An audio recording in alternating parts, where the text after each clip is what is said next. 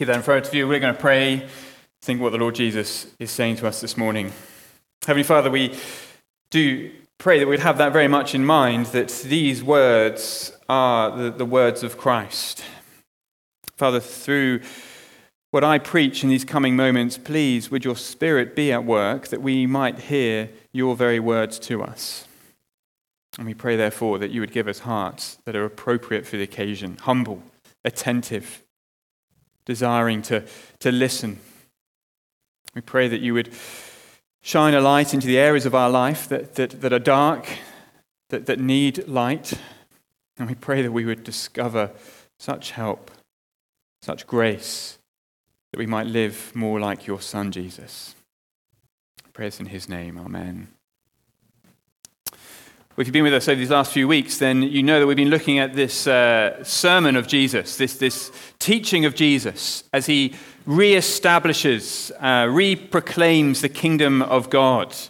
And he's told us who it's for. He's told us it's for the spiritually desperate, that those who know that they can do nothing to earn any favor with God, those who are poor in spirit, hungry.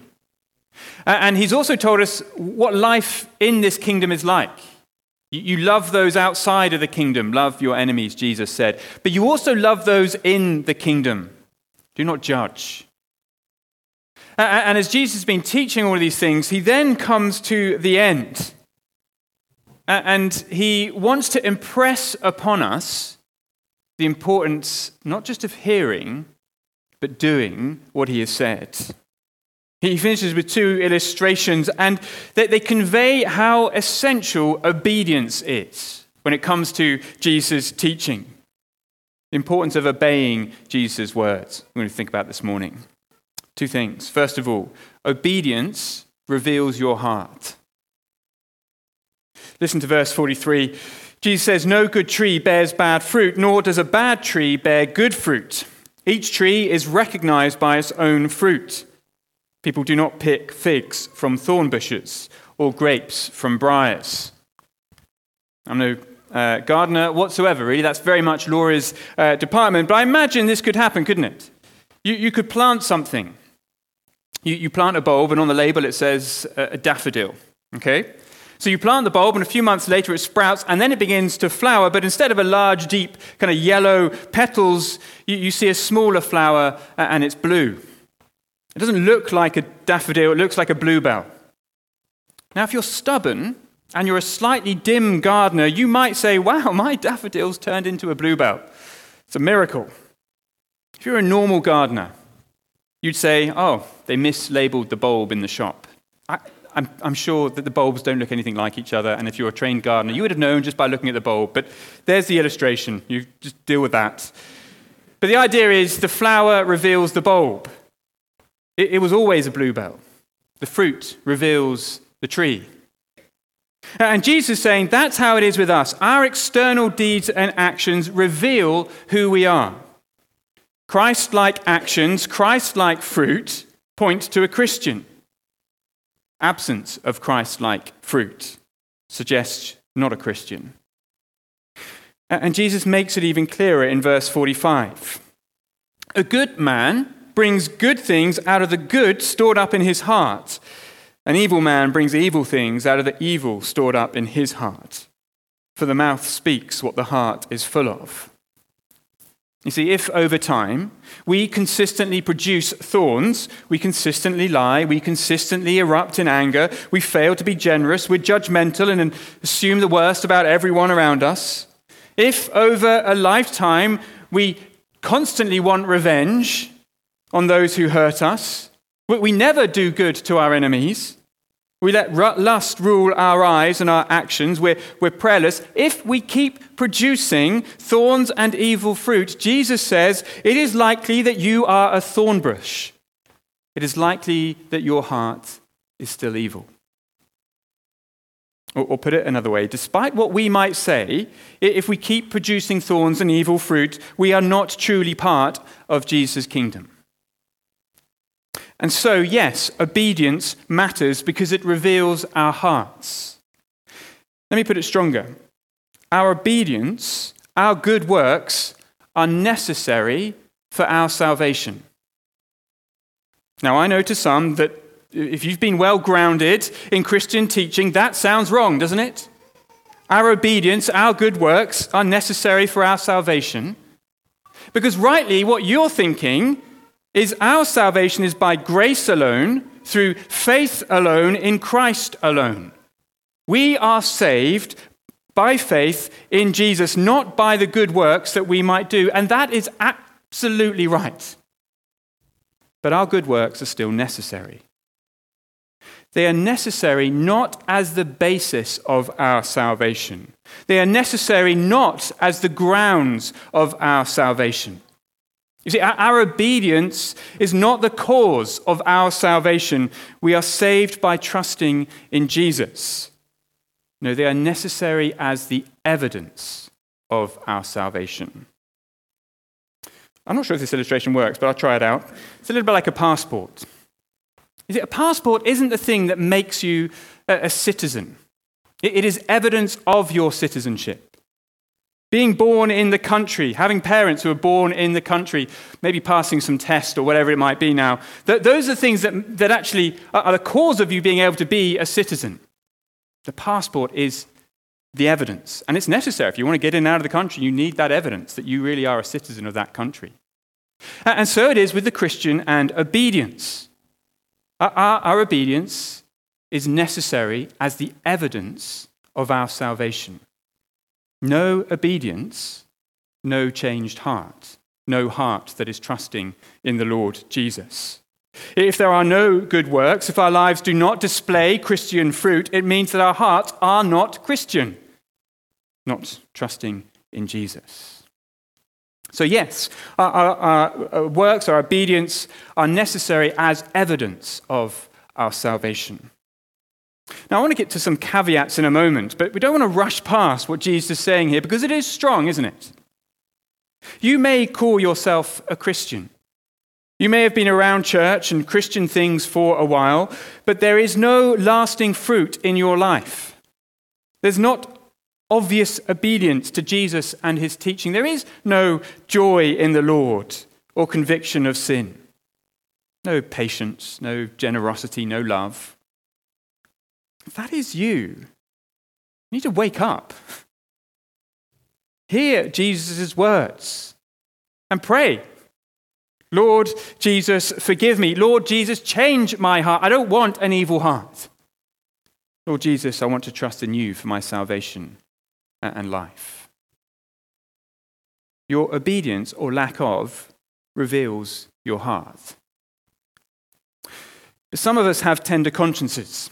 Some of us are prone to doubting our salvation when we have no real need to. So let me reassure you with a couple of things. Part of our obedience to Jesus, part of the good fruit, includes our repentance. That is, we are going to get things wrong. Sometimes we'll disobey and fail to keep Jesus' words. But what does the good heart do on those occasions? It confesses. It repents. As someone put it, Jesus doesn't demand perfection from us. He doesn't demand that we never sin, but he is looking for obedience. And repentance and confession of sin is part of that obedience. And here's the other comfort, that Jesus can take away the thorns. That there's a wonderful image in Philippians. Paul talks about Christians standing before Jesus, filled with or surrounded by the fruit of righteousness, the fruit of good works in their life. Surrounded by a life of obedience. It's like having a room in your house filled with all the medals and trophies that you've achieved. I say a room, a very small shelf would probably do me. A little grade 4 flute certificate on there. But the idea is that our lives would be filled with good fruit that will surround us and crown us when we stand before Christ. Good fruit that points to good hearts that have been renewed. But here's the problem. We still produce thorns, don't we? How can Paul say that we will stand before Jesus crowned with the fruit of righteousness when we still have thorns in our life? because Jesus takes the thorns. He lived a life that produced the most wonderful and beautiful fruit that any human being has ever produced, and yet he died. And when Jesus died, his head was crowned, covered with thorns. The one whose heart was always good was crowned not with the fruit of righteousness at his death, but with a crown of thorns. He was crowned with my thorns, so that one day I will stand before him crowned with the fruit of righteousness. There will be bad fruit in our life, but if, as part of our obedience, we confess and repent, Jesus can take away that bad fruit. So obedience matters because it reveals our hearts. And I want to suggest two responses. First, take responsibility. Take responsibility for the bad and for the evil fruit that is in your life. Listen again to what Jesus says in verse 45. A good man brings good things out of the good stored up in his heart. An evil man brings evil things out of the evil stored up in his heart. You see, where does the evil come from? Where does the impatience, the selfishness, the faithlessness come from? Or the laziness, the filthy language, the prayerlessness. Where does it come from? It comes from an evil heart. Evil things come out of an evil heart. I'm sure there are other factors. There always are other factors. There's tiredness and there's stress and there's sickness and pressure and provocation. There's Satan. But you gave your lustful eyes what they wanted to see. You bad-mouthed a colleague behind their back. You were grumpy and impatient with your spouse. Take responsibility. And when you do, you discover the liberty and joy that comes from owning our sin. Because then you can do something about it.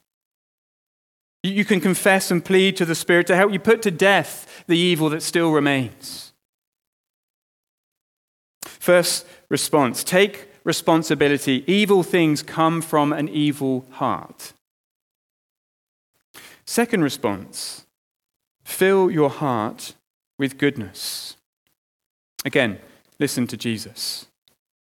A good man brings good things out of the good stored up in his heart.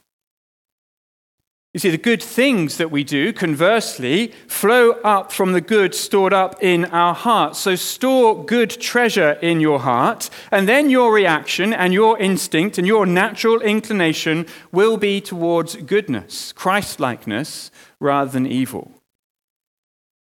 And I think it's more than simply thinking, oh, look, Jesus was patient with me. I better be patient with my wife. Start there, that's no bad thing. But go deeper than that. Feast on Christ. Fill your heart with his goodness. Use the images and the stories of the Bible to make Jesus vivid to your heart. Next time we're in Luke chapter 7. We're going to get 3 encounters between Jesus and the sick, Jesus and the suffering, and Jesus and the excluded.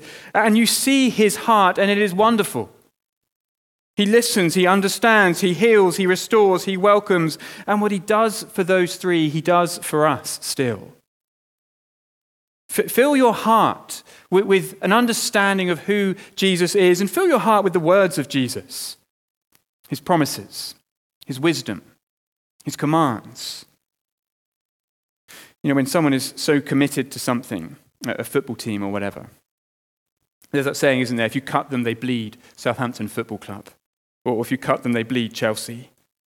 Well, fill your hearts with Christ, with the words of Scripture, so that when life cuts you, you will bleed Christ-likeness. And you will get cut. You don't have to live long in this world to realize that, do you? Hard things will happen. Horrible things will be said to you.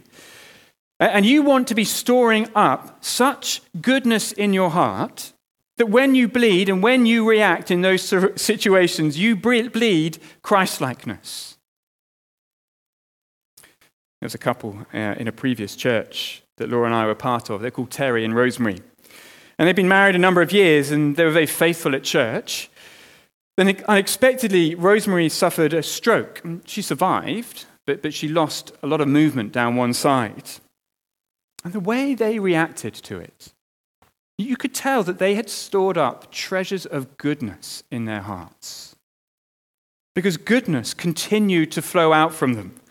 Good fruit surrounded them. There's no bitterness.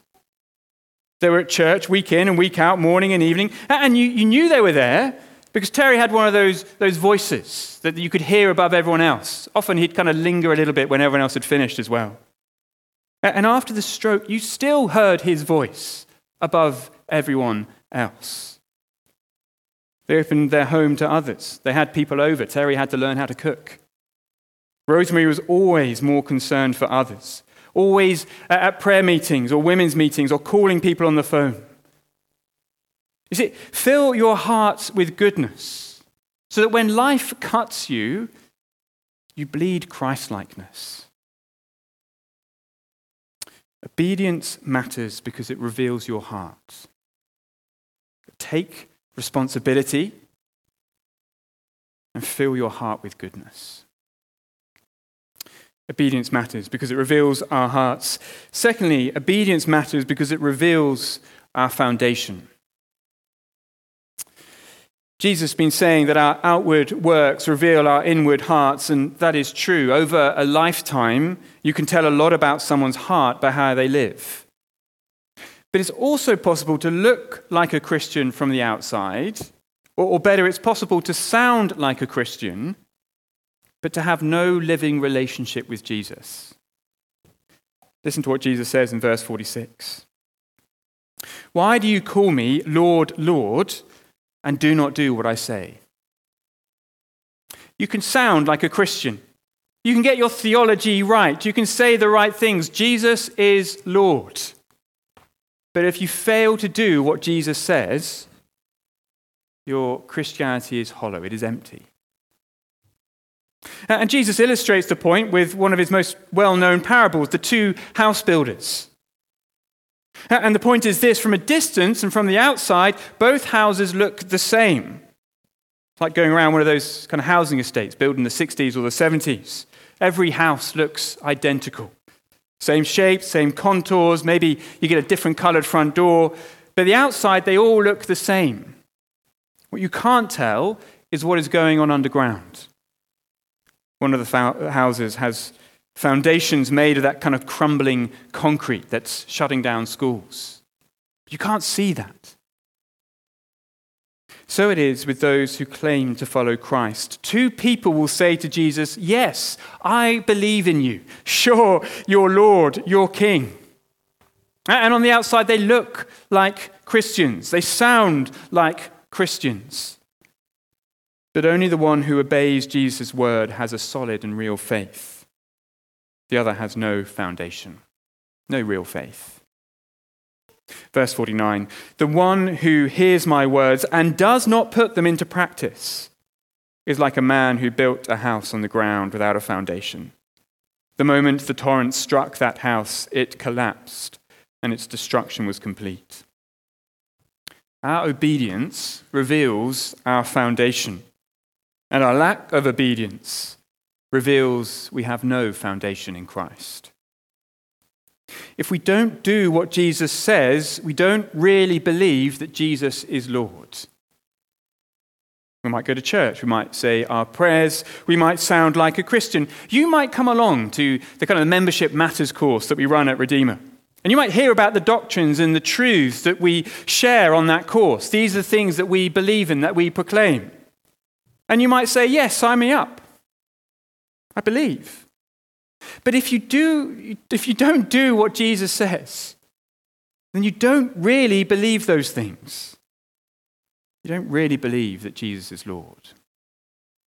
There was a video doing the rounds on Twitter the other day, and it was a CCTV of a cafe with some outside tables on a pavement. And there were couples sat at these different tables. And then someone walks along and they try and snatch a bag from one of the women sitting on her own. And she fights this attacker for a little bit. But what's interesting is what happens on another table. A couple are sat there. And the man sees the attacker trying to snatch this bag. And quick as a flash, he gets up and he runs off. And he leaves his girlfriend behind, fending for herself. Now, I'm sure he said to her lots of times, I love you, I think you're amazing, I want to spend the rest of my life, I'll do anything for you. But in that moment, it all gets revealed, doesn't it? The thief showed up, he left his girlfriend to fend for herself. Well, you know that all those words were empty. You don't really mean it. You don't really believe that Jesus is Lord unless you do what he says. Why do you call me Lord, Lord, but do not do what I say? See, our obedience reveals our foundation. And actually, the real challenge to this comes when Jesus commands us to do something that we don't want to do. Because you might be thinking, do you know what? I'm doing okay at this. Jesus says, go to church. Well, here I am. I make it along most weeks. He says, pray, and I pray. He says, give money, be generous. Well, I do all of that. I'm doing okay. Jesus is Lord, and I do what he says. No problem. And that is wonderful and brilliant, but what happens when Jesus tells you to do something that you don't want to do? Well, what if up until now you've obeyed Jesus because basically you've agreed with what he is saying? It's good to love my enemy. It's good to give money away. I'm on board with that, Jesus. I'm happily will obey you there. But then in his word, he commands you to do something you don't like and you don't want to do. What happens then? Do you trust him at that moment? Do you think he is Lord in that moment? There's a brilliant scene in one of the Narnia stories, Prince Caspian. And the main character, Prince Caspian, is looking for volunteers to go and find the lion Aslan. And Trumpkin, who is a dwarf, has already said he thinks this is a bad idea. Let's not waste our time looking for Aslan. But then he agrees to go on this mission. And Caspian is surprised. Why are you going? Well, listen to what Trumpkin says. You are my king. I know the difference between giving advice and taking orders. You've had my advice, and now it is time for orders. And he obeys. And that says something, doesn't it? It says at the end of the day, he trusts the authority and the rule of Caspian more than he trusts his own intuition. When we obey Jesus, and we do what he says, even if we don't like it, it reveals a deep trust. We trust Jesus more than we trust ourselves. Why do you call me Lord, Lord, and do not do what I say? Don't just sound like a Christian. Live like a Christian. So our obedience reveals our foundation. Are we building our lives upon Jesus? And we need to be clear on that now, before it is too late. Because one day the foundation of our life will be revealed. Verse 45, the moment the torrent struck that house, it collapsed and its destruction was complete. One day we will all face a storm or a flood that will shake our very lives to the core. And only the life that is built on the foundation of Christ will stand. One day we will all come before Jesus. We will all give an account of our lives. And those not trusting in Jesus will be swept away. And there will be some on that day who will discover at the worst possible moment that their faith was actually empty. They will say to Jesus, we called you Lord. We went to church.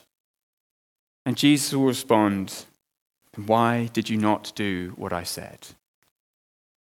It's a terrifying thought, isn't it?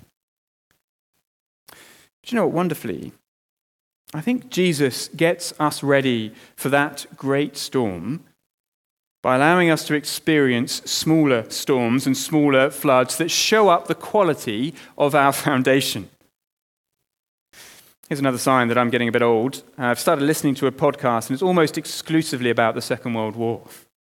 And in a recent episode, they were talking about logistics. I don't care about logistics, but they were talking about logistics, talking about how new things were made, new weapons, new armory. And they would say, look, you have the design and the development stage, but then you've got to have the testing stage. Bringing a new tank onto a battlefield, you've got to test it. Does the gun work? Is the armor strong enough? Is it going to break down? You want to make sure that it is combat ready before it goes into the field.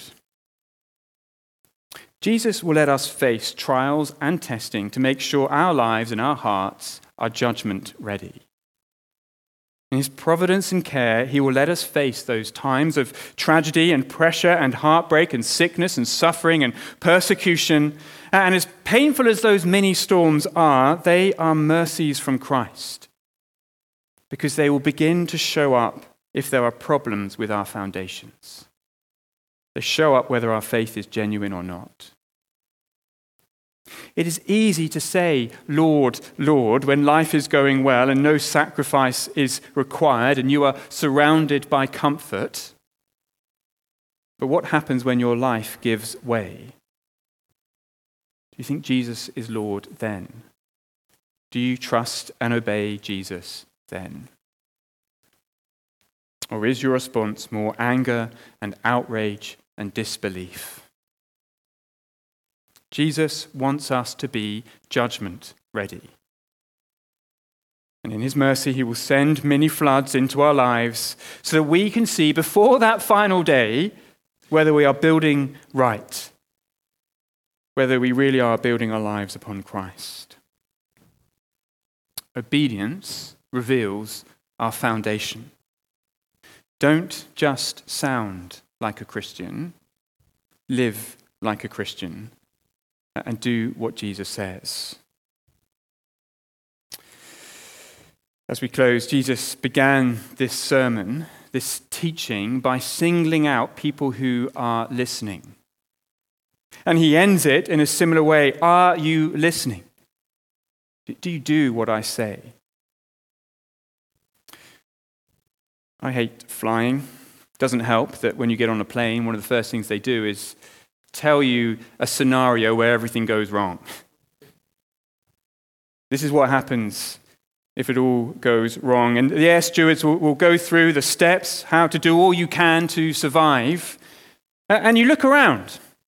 And most people, well, they've got a book in front of their face, they've got a screen in front of their face, maybe they've got some kind of earphones in.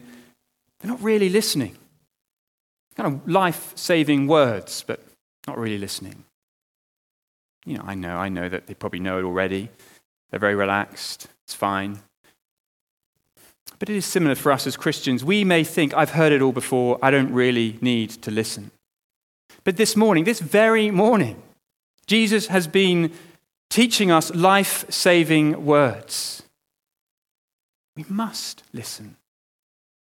We have to do what he says. Are we listening? Are we building our life upon him? Obedience matters because it reveals our heart, and obedience matters because it reveals our foundation. Why do you call me Lord, Lord, but do not do what I say? Remember, quiet, and I'm going to pray.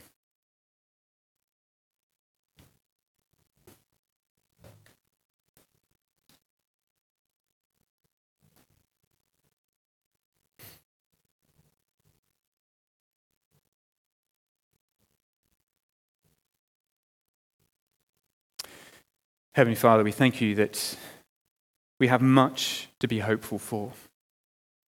That those who do profess faith in the Lord Jesus and truly repent, they are filled with the Holy Spirit. They are united to your Son, and none can break that bond.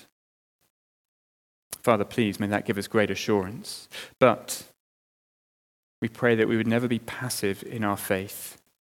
That as the Spirit works within us and as he prompts us and enables us, and we wouldn't just hear Jesus' words, but we would do what he says. Where we find disobedience, Lord, help us to confess, help us to repent. And we pray that more and more, the instinct of our heart would be to live in obedience to the Lord Jesus. When life cuts us, may we bleed Christ-likeness. Pray us in his name. Amen.